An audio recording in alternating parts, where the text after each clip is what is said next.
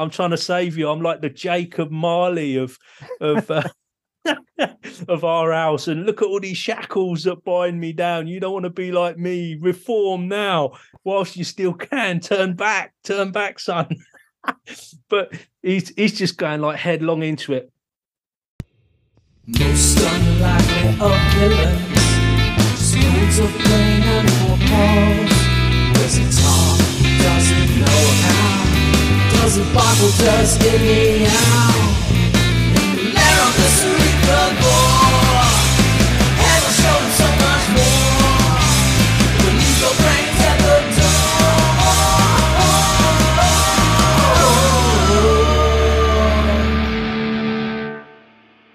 Welcome back to Cerebrivore. I'm your host, Jason.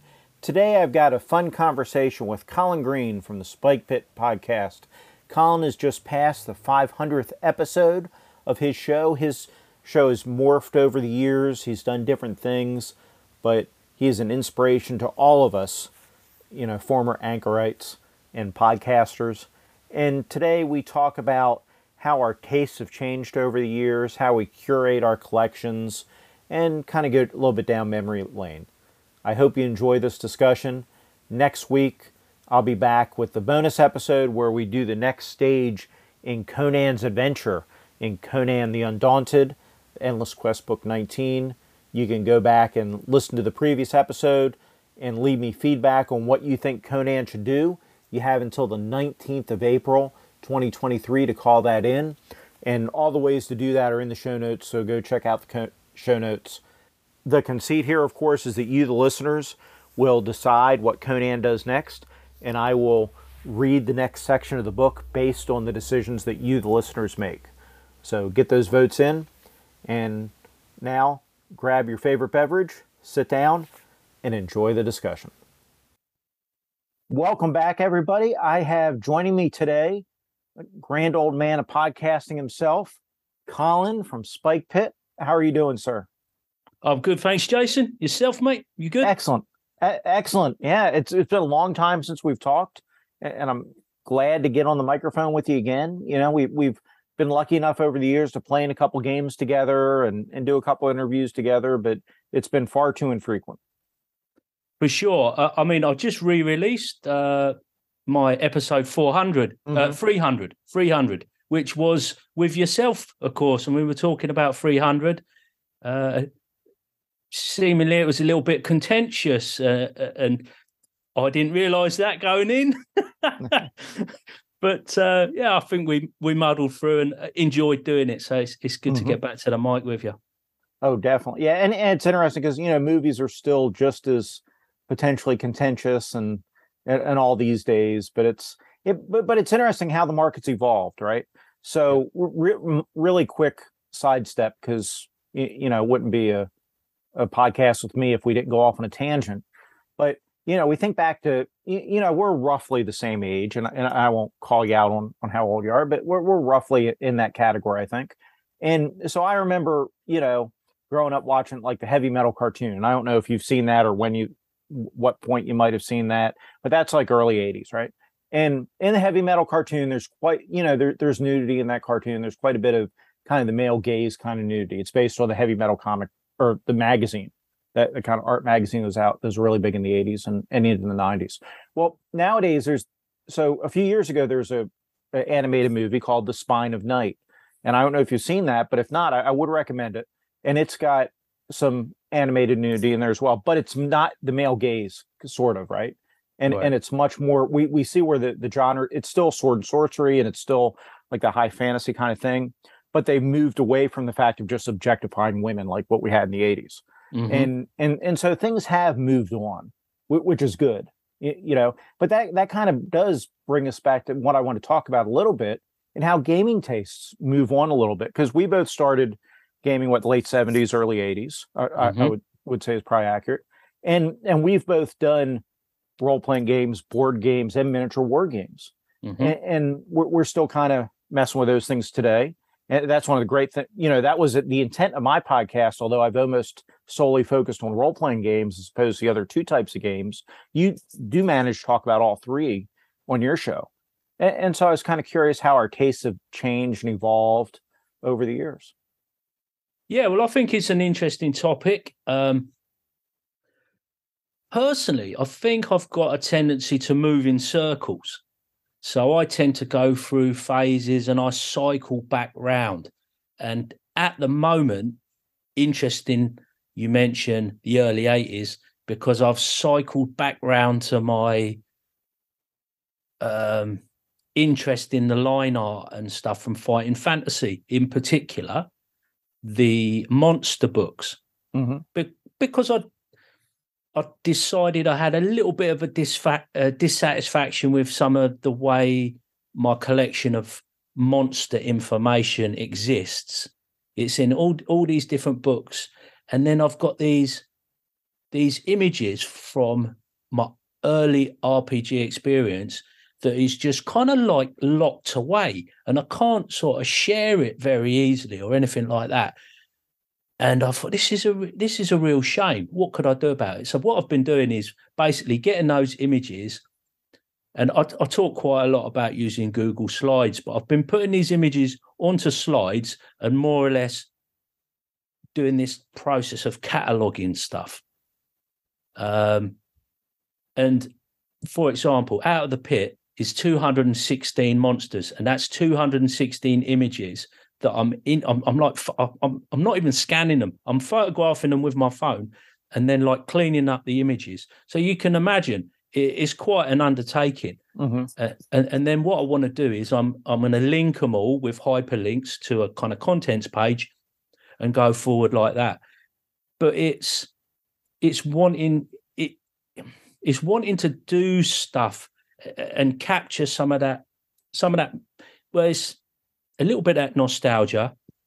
It ties in with some other themes that I've got going on, and we'll perhaps come on to later. But yeah, I don't know. I've lost the train of thought there, Jason. But it's anchorites or former anchorites, and we're going to ramble. So perhaps you can pick something out of that I've thrown to you there. 100%. I think it's interesting. And especially, so we are without a doubt in the golden age of gaming, right? Where not only do we have access to most of the things around we're from our youth. I'm not speaking well today, sorry. But a lot of the games we played back in the day are available as legal PDFs or legal print on demands. So while you could pay top dollar for old copies, you don't necessarily have to. There are some exceptions to that, but a lot of them are available. And even the ones that aren't available, and I'm not even talking about bootleg copies or pirated copies, but if you do Google search, so like the Stormbringer game by Chaosium isn't legally available as a PDF right now, right? Because of the rights issue.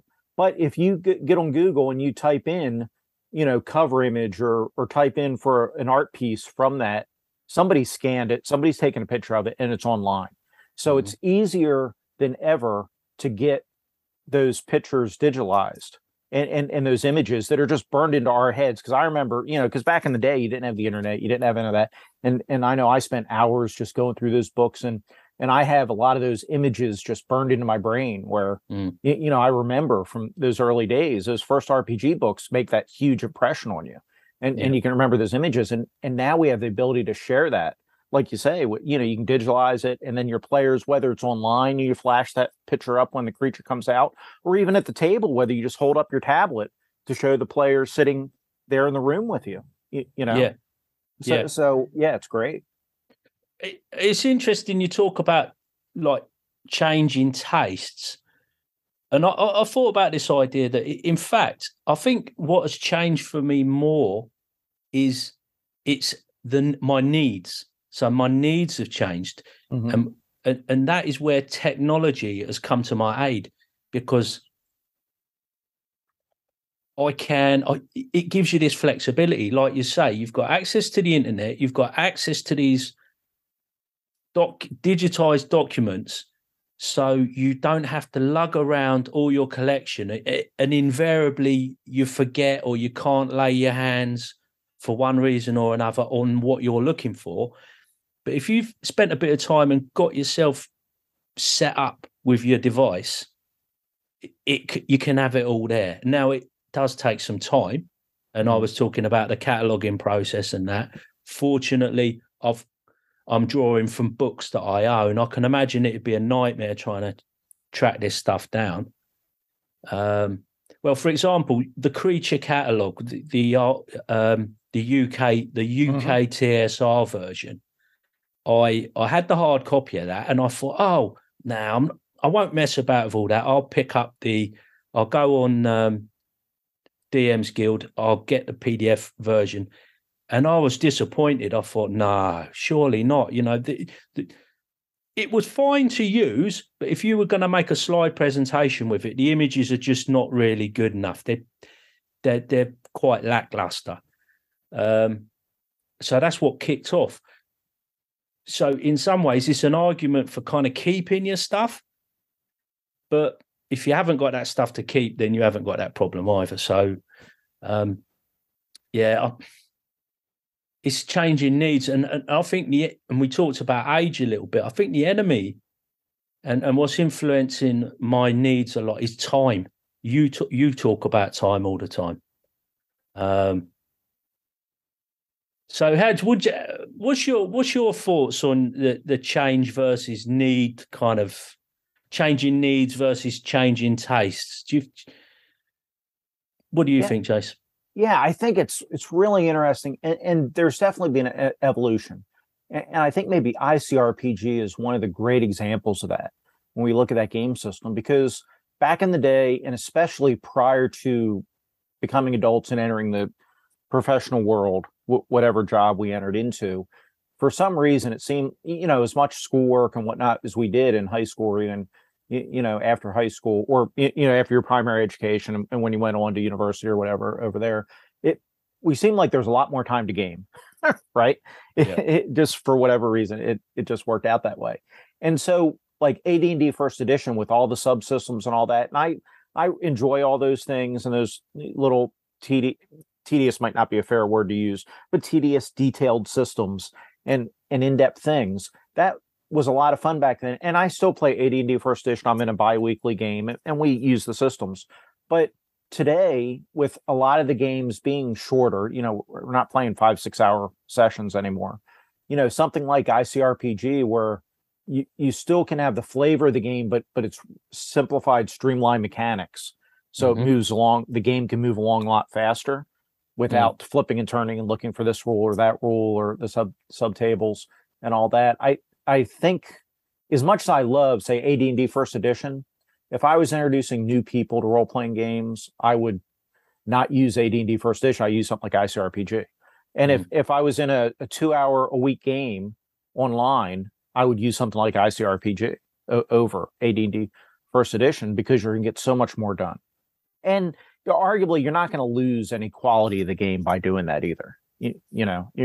So I think that's definitely a part of the changing taste. It's not that I don't like the old things anymore, but I can definitely appreciate the streamlining of some of these new systems. That were like the Black Hack. We were in a long-term Black Hack game, and that game, it didn't lack for flavor, and it didn't lack for interesting things happening in the game. I mean, I don't think the simplified mechanics of that game didn't hurt that game at all. We had a blast playing that game. Oh, definitely, yeah. That was a great game, and they're both good examples of an evolution for sure, and the tendency. I mean, I've talked a lot about lighter games and how you can keep. Well, I'm currently re-releasing those episodes as well, talking about the bringing longevity and depth into your game. It doesn't necessarily need to be through rules. And there are quite a few people called in and had theories on that, of course. But it is driven by, like you were saying, perhaps we have this in common as adults, that push for time. So it's your needs maybe impacting on what you then perceive as your tastes. Maybe sometimes it is genuinely your taste. You mature a bit, and some stuff. For example, like my youngest, he tends to gravitate towards 5e because he likes to sit down, spend time just going through them books and looking at the options, and he wants to play the guy with all the stuff, and he really cares about how much starting gold he's got. And increasingly, as I've got older, I'm pretty sure. Well, I don't care about that at all. Well, I think it was a black hack. Yeah, I'm pretty sure it was the black hack where my character took all his starting money and blew it on a drink at the beginning of the game. We just had that big party, yeah. Yep. just to get popular with the locals, and that was it. That was that money gone. Well, I don't think I would have ever done that when I was a youngster. Definitely our playing styles I think have evolved to some degree. It's funny because my son he's a little bit older, he's 26, but he's the same way. He loves deck building games. And he's so like I have Talisman Second Edition, the old board game, GW board game. But his, he's in no rush to get the Crown of Control. Crown of Command. His favorite thing is to go around the board and just build up his character and build up his character and build up his character, right? And yeah, it's interesting. Which was potential flaw of that game, wasn't it? There weren't necessarily much pushing you to get to that crown. And right. And that brings us to board games today, because some board games back in the day had timers on there, and they had things that like I remember it's kind of like Dungeon, the old TSR Dungeon game, but Iron Crown Enterprises came out with a Middle Earth inspired game, the Lonely Mountain. And the Lonely Mountain, the idea is you're a group of adventurers. Everybody has their own group of adventurers. They might be orcs, or they might be humans, or they might be dwarves. But you're trying to get all the gold out of Smaug's mountain before Smaug wakes up. And there's a timer, because once Smaug wakes up, he starts closing the exits. And once he closes all the exits, you're done, because you can't kill Smaug, right? He's going to get you. But a lot of the games back in the day didn't have a timer on it, really. Where most board games today that I've encountered, whether it's Descent or whether, whatever game, they have timers built into them to force that game time and to force you to move ahead. You can't just take time to build your character up. I don't know if you've noticed that with more games that you play. Yeah, well, games get judged on their time a lot, don't they? And we're sitting here saying that, we're pushed for time, and we're sort of assuming that it's to do with our work, and maybe just people in general don't want to spend time on stuff so much. I don't know. I mean, because we talk about youngsters potentially with a shorter span of attention. Maybe people just don't play these games for the length of time that perhaps we did back in the day. I mean, for example, we finally got Blood Bowl back to the table, because I've had some time off, introduced my son to it, bought him the latest edition, and we played it. Now, for some reason, and I don't remember it taking this, we were playing for 5 hours. 5 hours for a game of Blood Bowl. And I really don't remember that. I remember the very first Blood Bowl before they had it organised in the way they got it now. But it used to take forever, the original Blood Bowl. But they got that sorted out, and they got it into 2 halves and stuff, because it used to just be on touchdowns, and it was really, really long, ridiculously long. And everybody just ended up getting took off the pitch before you resolved the game. It was the first version was terrible, the old one. But I don't remember it taking 5 hours. And admittedly, we both had to sort out our team rosters. We made up teams. We had to go back through the rules a little bit. But even so, I was quite shocked at 5 hours. And he said that is, oh man, that is a long game. It was almost putting him off, It's interesting because we've seen the evolution of other games, like Car Wars is a great example. The original Car Wars is an innovative a game as it was, an interesting game as it was, did take a long time to play. Where, my understanding is now you're up to sixth edition Car Wars or something, and they've gone through different iterations of rules, and it's much more streamlined these days. Where Steve Jackson Games has kind of responded to those criticisms and updated it. I can remember, back in the day, and this was even like going into the Army, playing things like Axis and Allies or the original BattleTech. Like I've still got the original like 1984 BattleTech box set, and those went all night long. We'd play all night. Like Axis and Allies is, that'll take you all night to play that if and you play it so long. You start to get weary and tempers start to get strained a little bit, and and it definitely goes on a little bit too long, I think. So I need to pick up the latest Blood Bowl. I that's a really neat game. I've always enjoyed Blood Bowl, and I need to pick up the latest iteration of the rules. It's I think it's really quite accessible, and set up and take down is good. I reckon we could halve that and get it down to probably a couple of hours. Now that's not a quick game. 2 hours is not a quick game. And I was going to say, I think if you're a board game manufacturer or you're designing board games, you really want to think very hard about going above the 2 hour mark. And some games are really punishing when you start adding a few players. And that's the thing. So guidelines on the box are so often way out. And you add players and it kills some games stone dead. Really good games. You add like a fifth player or something like that, and they say that you can have that many players, but it really bogs down the game. Well, but that shouldn't be the case in Blood Bowl. Obviously, you've only got 2 players, but right. Yeah, I think of another. We talk about changing tastes in games. If I am in the process of going through and narrowing my collection down and getting rid of games I don't play. But like one game I'll definitely keep for like dungeon crawl board games. I know your brother's not a huge fan of dungeon crawl board games because he says just play an RPG. But yeah, but he does like them. But he does like to make the distinction between the two things. I think, yeah. And I think it's a fair distinction. I do. I definitely see where he comes from with that. But one of my favorite board games of that genre is the old Warhammer Quest from the 1990s, GW's Warhammer Quest. And that game, at low level, it moves along pretty well. But as those characters get high level and you have so many options and you're sitting there and you need a whole card table to have all the little cards and bits and bobs and things that the character has.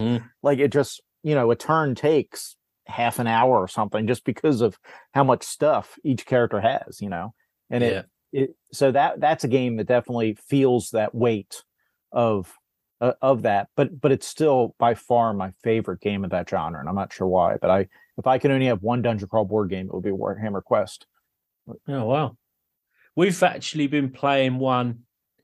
It's not really a dungeon crawl. I think it's called. It's called Wildlands.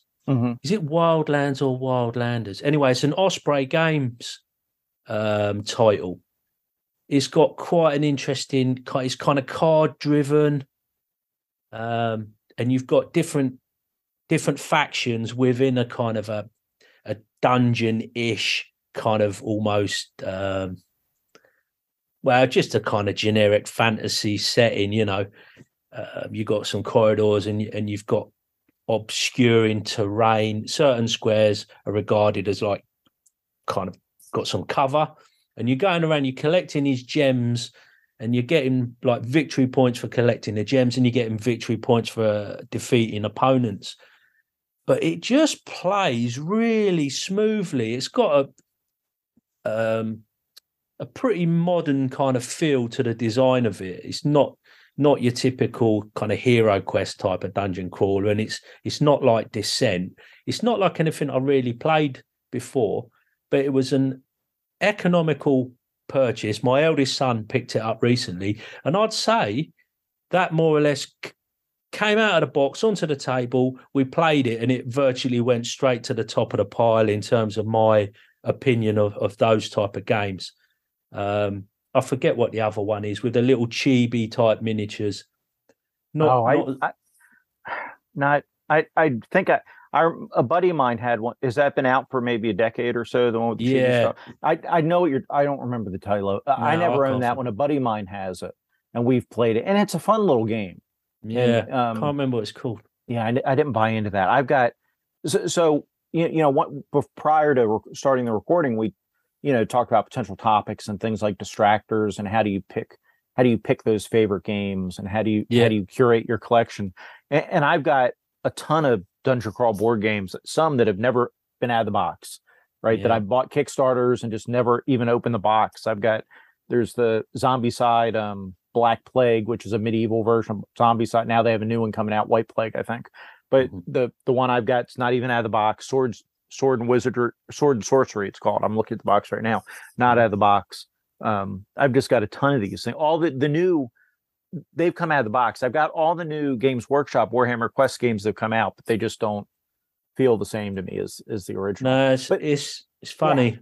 Yeah. How have you managed to curate between that, like old favorites and I know you're making a point of trying to play the games before you decide to let them go. Yeah, some I know that you look at them and you just think, no, there's nobody else who wants to play them. See, my favorite games nowadays, talking about needs and taste, is the ones that I can get to the table. And if I can't get it to the table, I've got to have some like really good sound reasoning as to why I'm keeping it, because what is the point of a board game that's not hitting the table? And so that's like at the front of my mind. Then sometimes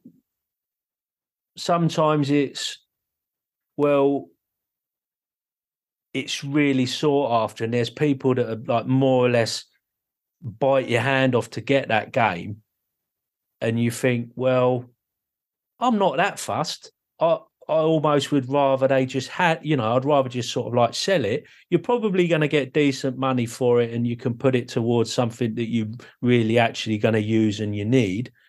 And it's kind of like feels like it's going to potentially a better home. Mm-hmm. So that might be a factor. Some stuff you just got to really like my old Beckme rules. They were the rules I actually played with. I carried them about with me, and there's hours of use and like my life tied up with them. So there'd be something I wouldn't say I wouldn't get rid of, but I'm very unlikely to. They're not taking up a lot of space. They don't harm, and there's a real, like, really good nostalgia value. Sometimes you've got, them massive games where you got a little bit obsessed by them, and then like some kind of completionist instinct took over, and you just went like you bought into it just to a silly amount that you almost ruined it yourself because you just got too much of it. They're the ones that I try and get. They're the ones I try and get rid of. You mentioned that, and I mentioned Talisman earlier. Talisman Second Edition kind of can fall into that because there are so many expansions for that, right? Like the city and this and that. Totally. And you could fill up your whole living room with those boards laid out trying to play it. Or Arkham Horror. I don't know, Fantasy Flight's Arkham Horror. I've got that. I've got so many expansions for that. Not like the second edition of that, right? There's from 15 years ago or something, and I've got but I haven't touched it since we moved to this house a decade ago. So and you bring up an interesting point. I think that we, and I might be alone on this, but I think we are and I should have written this down before I said it, but we are the this isn't the right word, but we're the guardians of the stuff we own, right? We are the caretakers. That's the word I want. We're the caretakers of these games and these books and all that. And if we're using them, great. But if not, then is almost I won't say duty. That sounds too highfalutin. But it's almost better to let it go to somebody that's going to use it. Yeah. Right. And let it instead of sitting on my shelf gathering dust for 10 years, never being touched.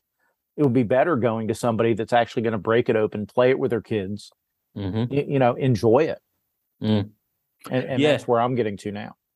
Yeah, definitely. And don't get me wrong, I've got rid of a lot of stuff, but it's really, sometimes I feel like I'm stuck between a rock and a hard place, because I know I don't want to keep it because like I find it sometimes demoralizing because it's there, it's unplayed, and I can see it, and it's like, why have I failed in getting this to the table?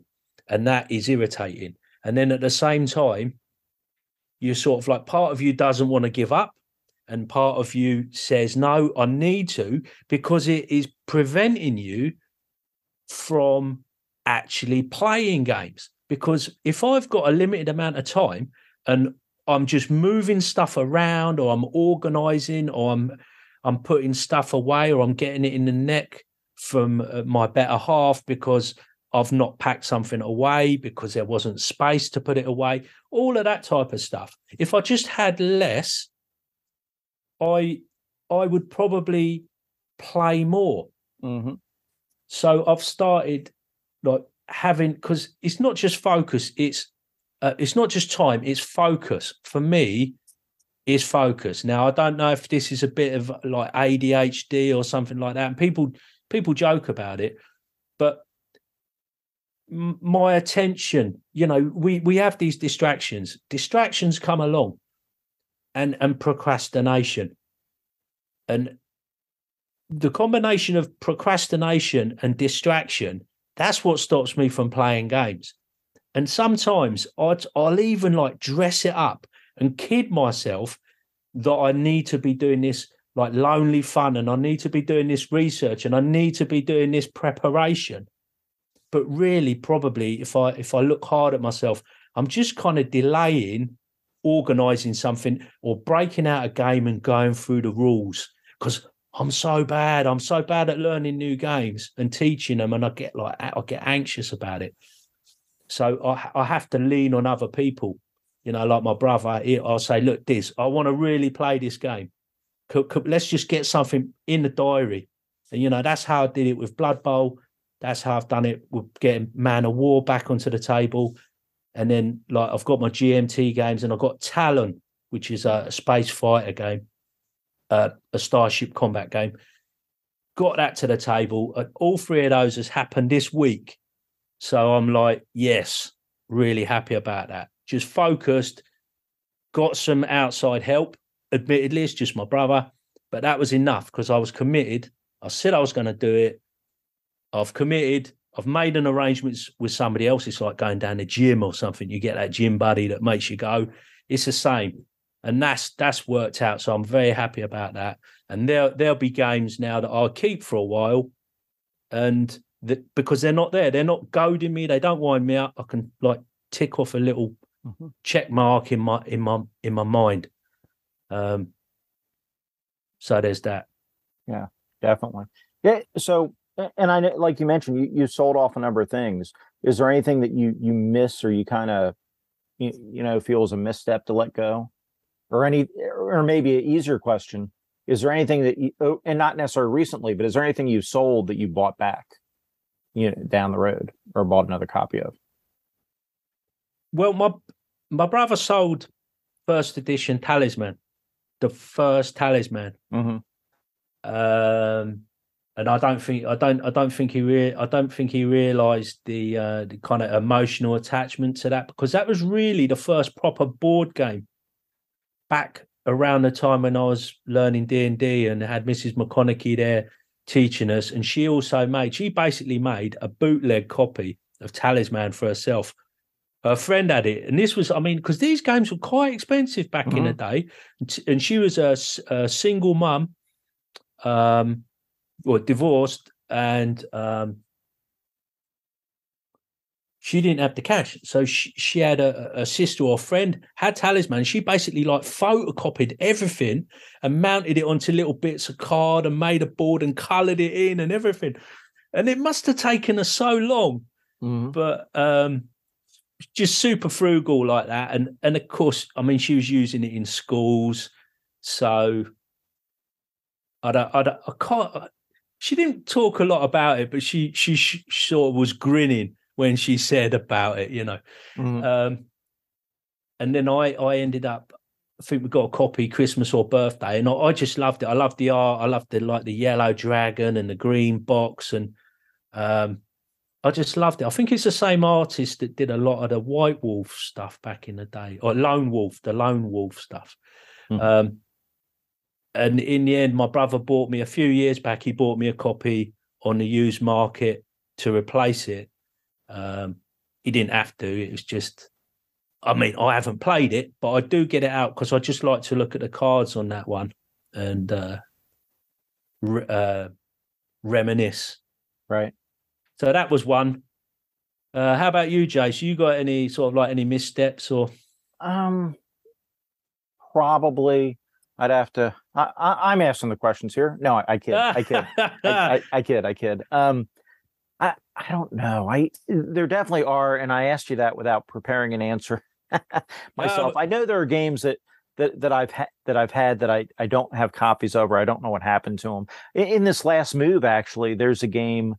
I'm looking at the expansion for it right now. The expansion's Cursed Sands. I'm trying to remember what the name of the. I'd have to get up and walk over to see what the name of the game is. But it's an asymmetric. This isn't from when I was a kid. This is more recently. But it's an asymmetrical game, board game, where one player is like the overlord and one player is the hero. Mm-hmm. But you play through these quests, and it's a really interesting game. And I can't find after the move. It's called Fallen. Like somebody's fallen from somewhere. It's called Fallen, and I can't find the base set for it.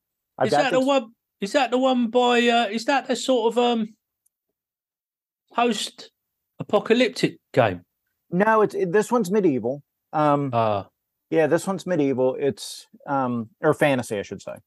But it's a really interesting game, and it's one of those games. It's one of those weird Kickstarter kind of misstarts where they had so many stretch goals that were only for Kickstarter backers. Like, and I have all those where I had them before I lost it, but where if you backed on the Kickstarter, you got about twice the content if somebody bought the commercial copy.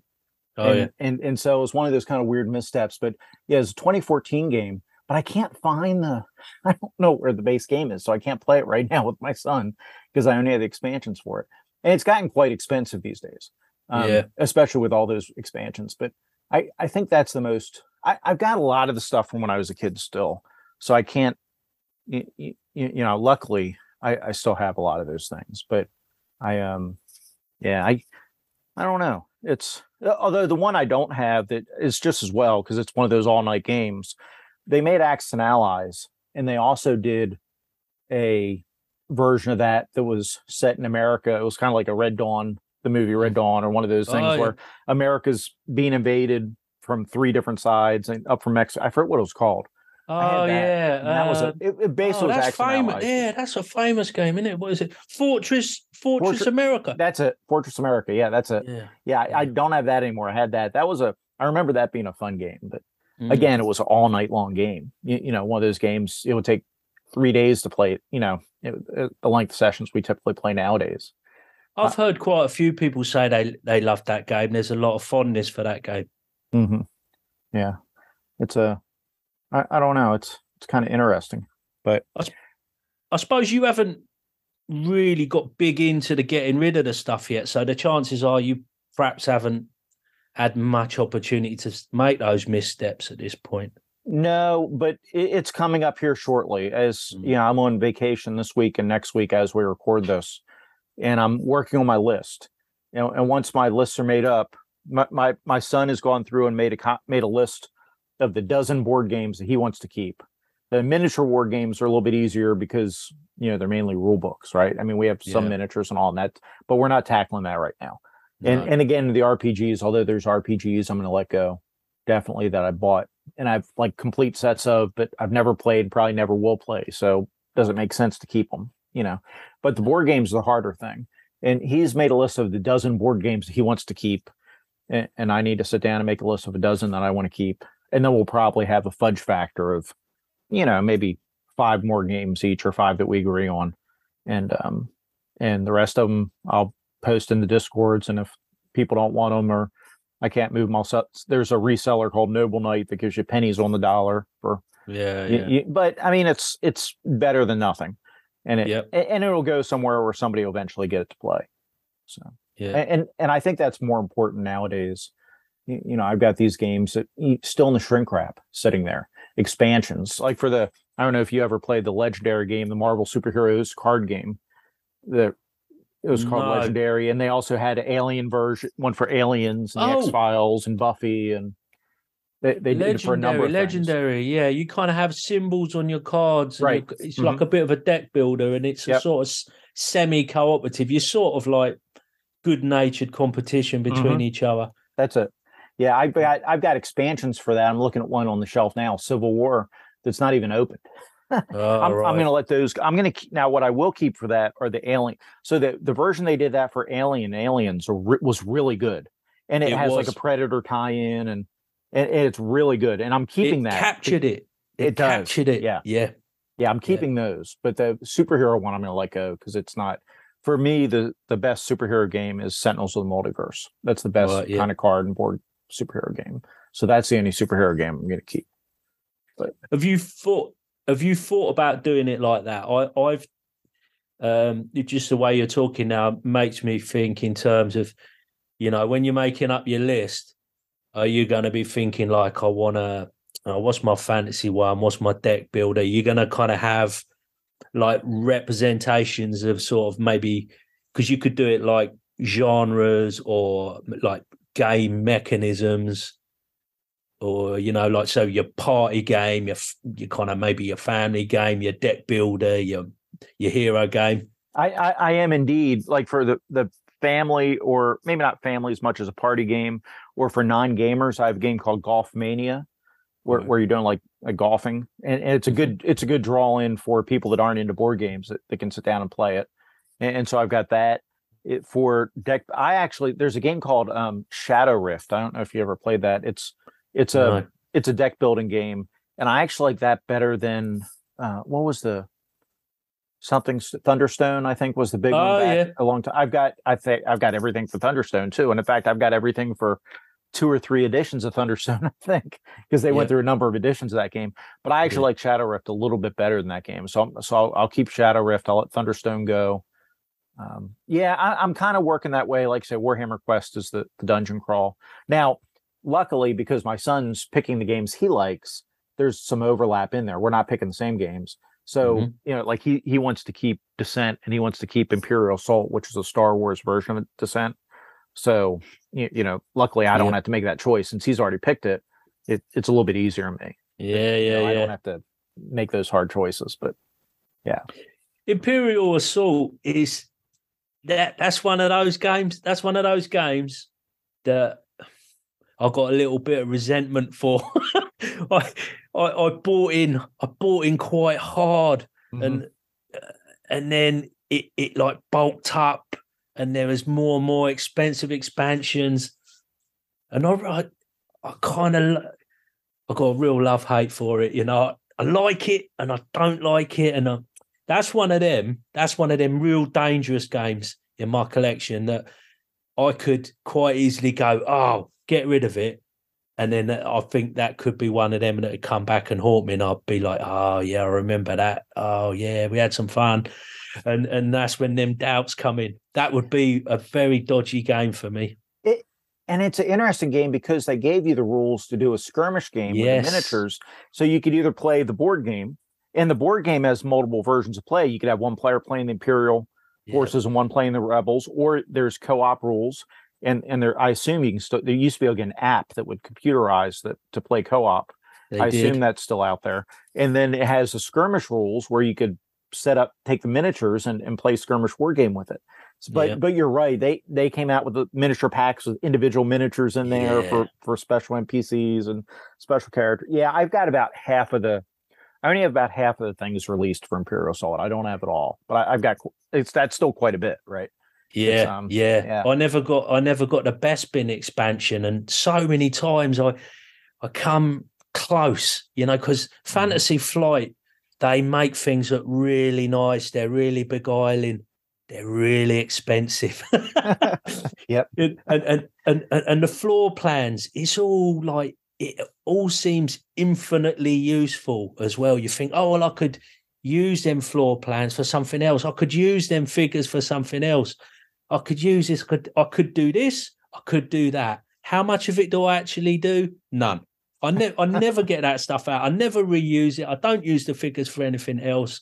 But it just looks like I could. And I could, but I don't. And I don't know why. I don't know how they do it. Yeah. Ah, I have games like I still have, and these will probably be let go.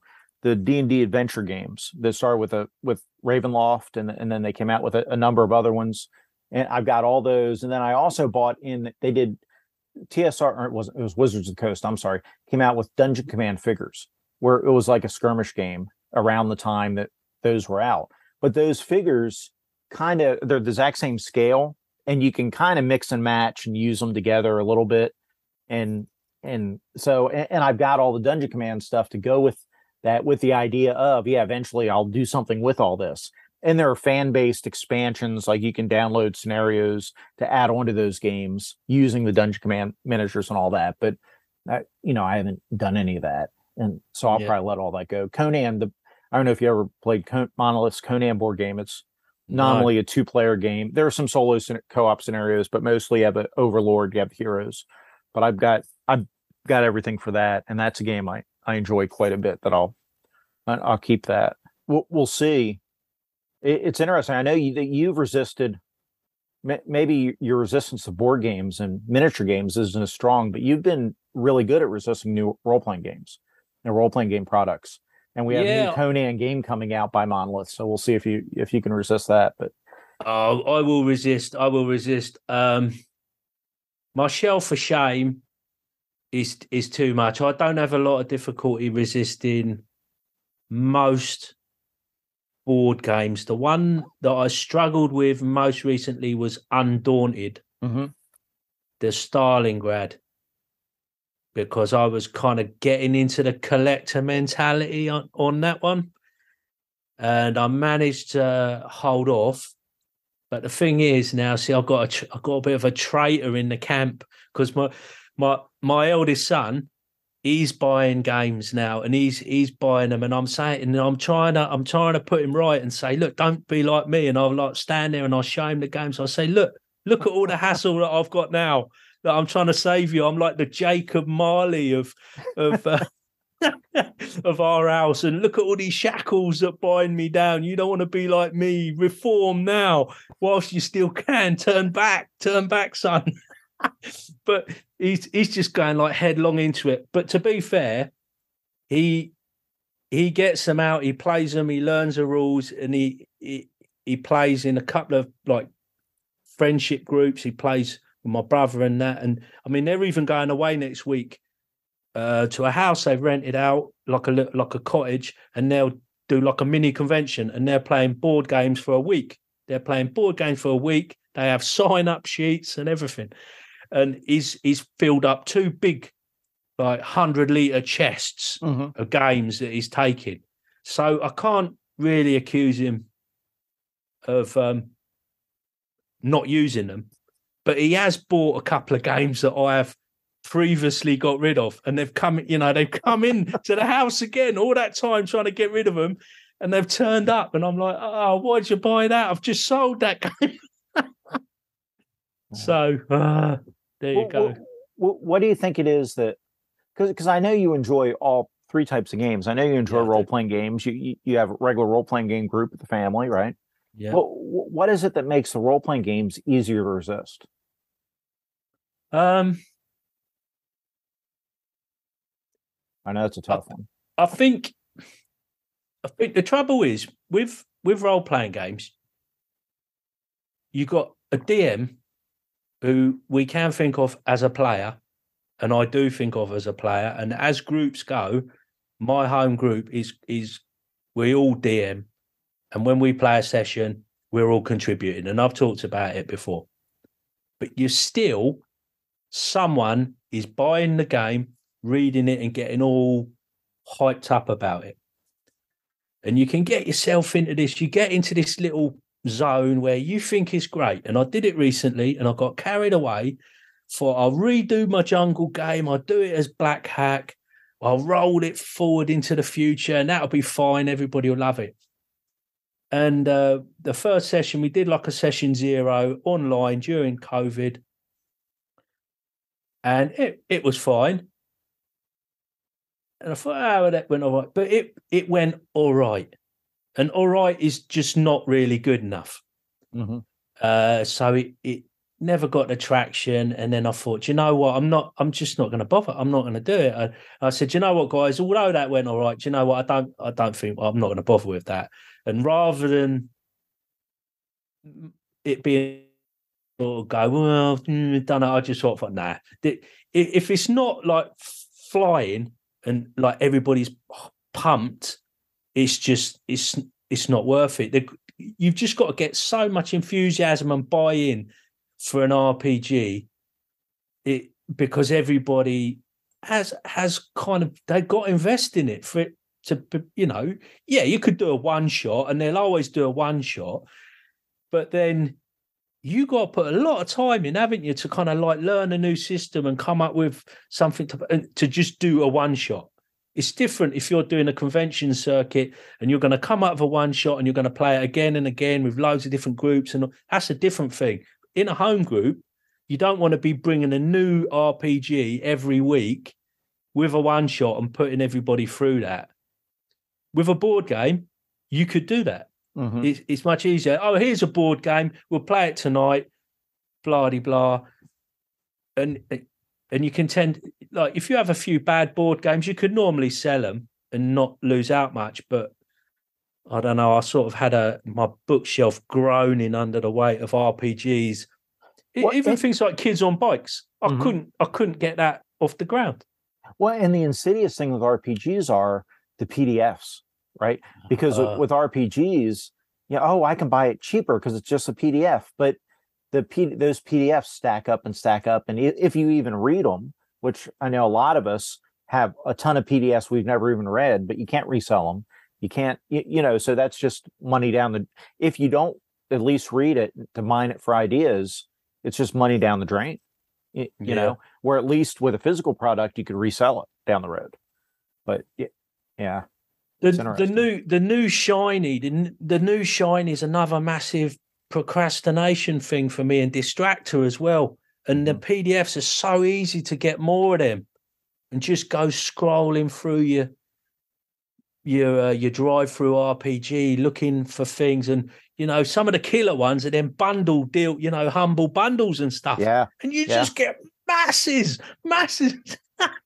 And you're like, oh my God, and you daren't even open it for fear of like this rabbit hole that you go down. Oh God. Yeah, PDFs. Yeah, I'll tell you what, they're growing, they're coming up on my radar. They're becoming a larger problem for me now.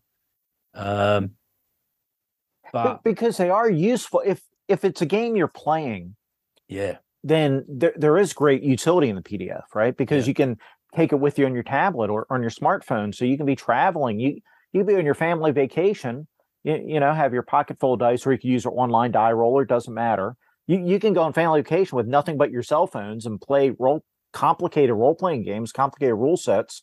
The Fantasy Flight, Star Wars, and all that. You can get the die roller for those specialty dice on your phone, so you could play that game all off your phone these days. I don't know if they sell PDFs of that, but you know what I'm saying, though. Yeah. So there's definitely utility, but it's definitely also, trap is the wrong word, but it's definitely a temptation to buy things that they'll never get used. Humble bundles and the bundle holding, you're right, because you get these great offers and you look at that and you're like, wow, look at all that stuff. Or like when they close out, like Cubicle 7, when they lost the Middle Earth rights, and they said, here's all the One Ring stuff for a low price, and here's Avengers of Middle Earth for a low price, which are great games. But if you're not playing, so it's super tempting to buy that, but then it just sits there. You can't do anything with it. Yeah. I guess I'm just thinking that the utility, you talk about the utility in PDFs, and I guess one thing you can do is you've got this big repository of all your stuff, haven't you? And if you're on drive-through, you don't even really need to download it all, do you? It could kind of like live up there in the cloud. And then what you could do, you could just like bring down some stuff to kind of like process and just think to yourself, right, I'm going to set this up on like a tablet and just bring in a curated list of things that you're just going to deal with. And then sort of say to yourself, right, I'm not going to bring anything else onto this device until I've dealt with this and either like took it off. It'd be really easy to do like a one in, one out type of system using PDFs, and just kind of I don't know. It's like you have to train yourself, isn't it? It's like it's like a discipline. And I've done that in some respects. So, like, I still enjoy reading comic books, and especially the comic books of my youth. I still like revisiting some of those things occasionally. And both Marvel and DC Comics have subscription services where you can pay an annual fee, and you have access to just about their entire back catalogs. Back to the in DC, it goes back to the 1930s, and Marvel goes back to the 60s. And so instead of buying all these comic books that, now you can just read them digitally. And with the subscription service, you can kind of bounce around. And even if somebody isn't really plussed on a lot of the newer stuff, you've got decades of old ones to read. And I've kind of dedicated myself to that for those instead of going out and buying, all these old comics to read. And that's been really good. And there are some, Kindle has like Kindle Unlimited, and you can do that like with books where they have limited amounts of things, or Audible. There are audiobooks that they have a lot that are free that you can listen to. And folks, don't tell anybody I told you this, but if you go to YouTube, there are a lot of audiobooks on YouTube you can listen to on YouTube. I don't know how legit those recordings are up on YouTube, but they're up there, and you can listen to them. And the same thing arguably for movies, for people who are into TV and movies.